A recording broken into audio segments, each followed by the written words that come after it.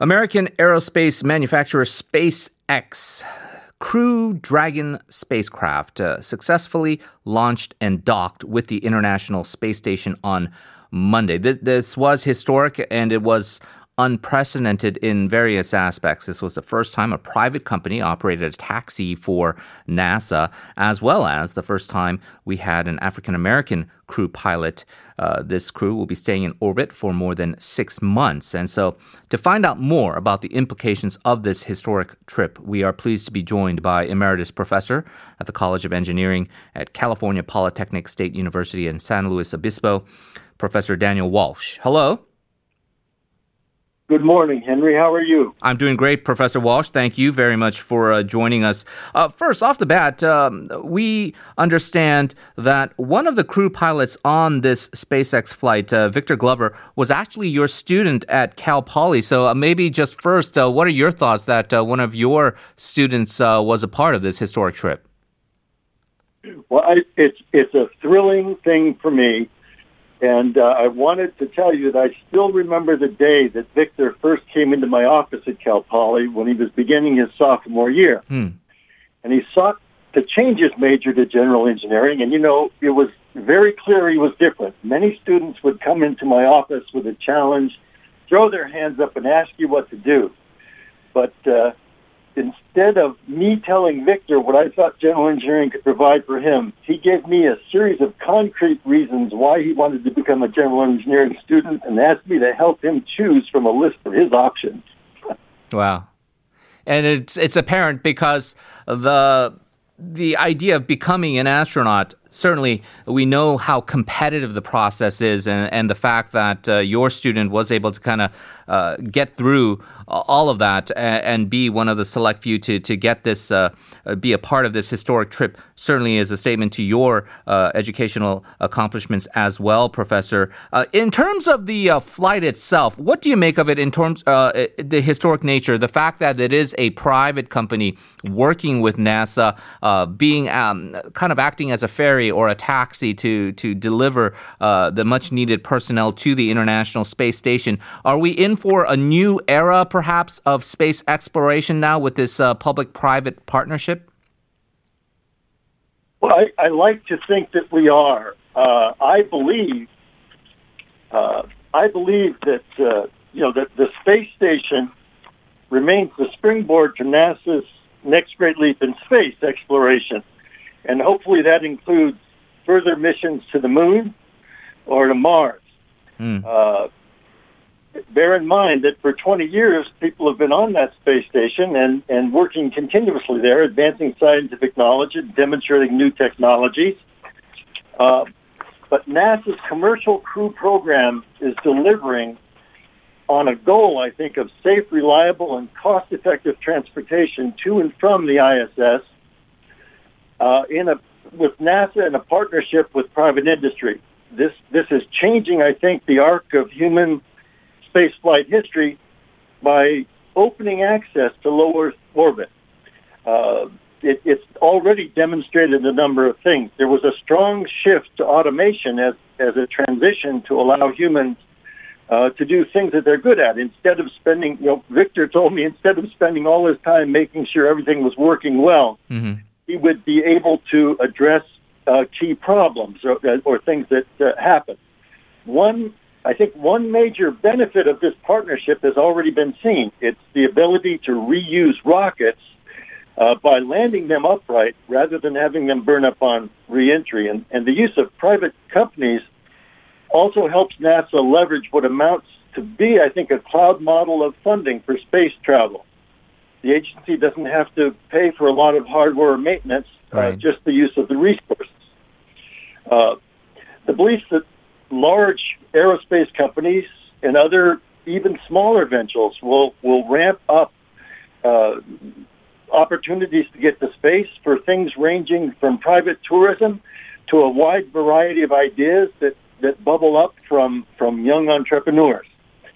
I think the increasing competition is going to drive prices lower and create I'd like to think, a gold rush of companies to space.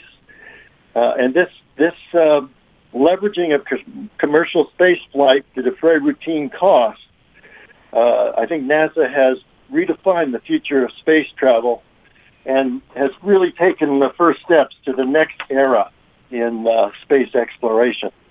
Yeah, that leads me to the next question with what you mentioned there with this kind of new model in terms of private companies going about this through different kind of methods here. SpaceX, in terms of their partnership with NASA, would be a different model than, let's say, the space tourism aspect, where you're kind of gathering all these mega millionaires and billionaires who want to have that experience and go into space, and that'll fund part of the operations for them. We know that Jeff Bezos of Amazon has a initiative underway. We know that Richard Branson has been trying to do something. What do you think is different about SpaceX and Elon Musk? Why they were able to be so successful? They were even able to beat out companies, established companies like Boeing, in terms of getting first to get this successfully done with a reusable rocket. Well, I think this is a prime example of new innovative companies moving to the head of the line. NASA, it's interesting. NASA has always been an agency with extremely strong ties to the private sector. From the day they were formed, they had close ties to contractors. But the partnership has changed. It's a more equal partnership now, and it's become more full, and the launch has brought it to a new level. I think the benefits that have flowed out of the space program are legion, and I could provide a litany, but that would be pedantic and miss the main point. I'm sorry if I get emotional on you, but I believe that this mission has given us our dreams back. All of us in the U.S. and around the world, I think, have been lifted up with Victor and his colleagues demonstrating the great success that they have done. I mean, the very name of the mission, Henry, I think says it all. It's called Resilience, and I think that's such a perfect and insightful name. After a period of the U.S. retreating from its role as a full partner in space exploration, the U.S. has returned. And I don't mean to go afield on you, but I hope this is an harbinger of the U.S. rejoining the international community in a meaningful way and becoming a full partner again in the many other important efforts in the world. And I think nowhere is this better seen than the anemic U.S. response to the global pandemic. And we hope that this will help us get back into fully participating in organizations like the World Health Organization. My goodness, we sure could learn from you in South Korea, who've handled this challenge so much better than we have here. And getting us back in space is going to allow us to choose science over superstition again. Right. And I think we'll get rid of, after a time when so many have embraced conspiracy over simple truth, this launch has enabled the power of truth. And maybe it'll help everybody accept science and accept truth a little better than they have.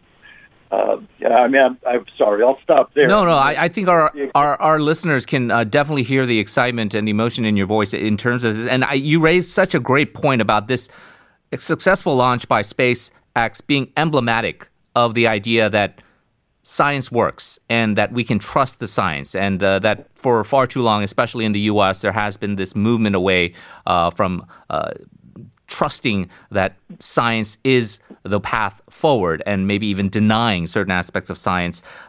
Just a final question, just 30 seconds. Yeah, go ahead. Final thoughts? I was going to say, your lips to God's ears. Final question, Yes, I just wanted to ask you, Mars within our lifetime, is that something that actually is feasible? I'll tell you, I don't know how old you are. I don't think it's going to be in my lifetime. But I believe someone who's 30 years old, someone who's beginning maybe their career at a university or now, will see this happen in their lifetime. And I think even in my lifetime, I think we'll see a space station around the moon, and we'll see activities. There are activities that are planned for this mission. on the International Space Station that will help get us there. Professor Walsh, we definitely thank you for your time sharing us with your insights to our Korean audience, and we wish you the best of luck. Look forward to talking to you again soon. Thank you very much, sir. Thank you, Henry. I enjoyed speaking with you. And we'll be back after this.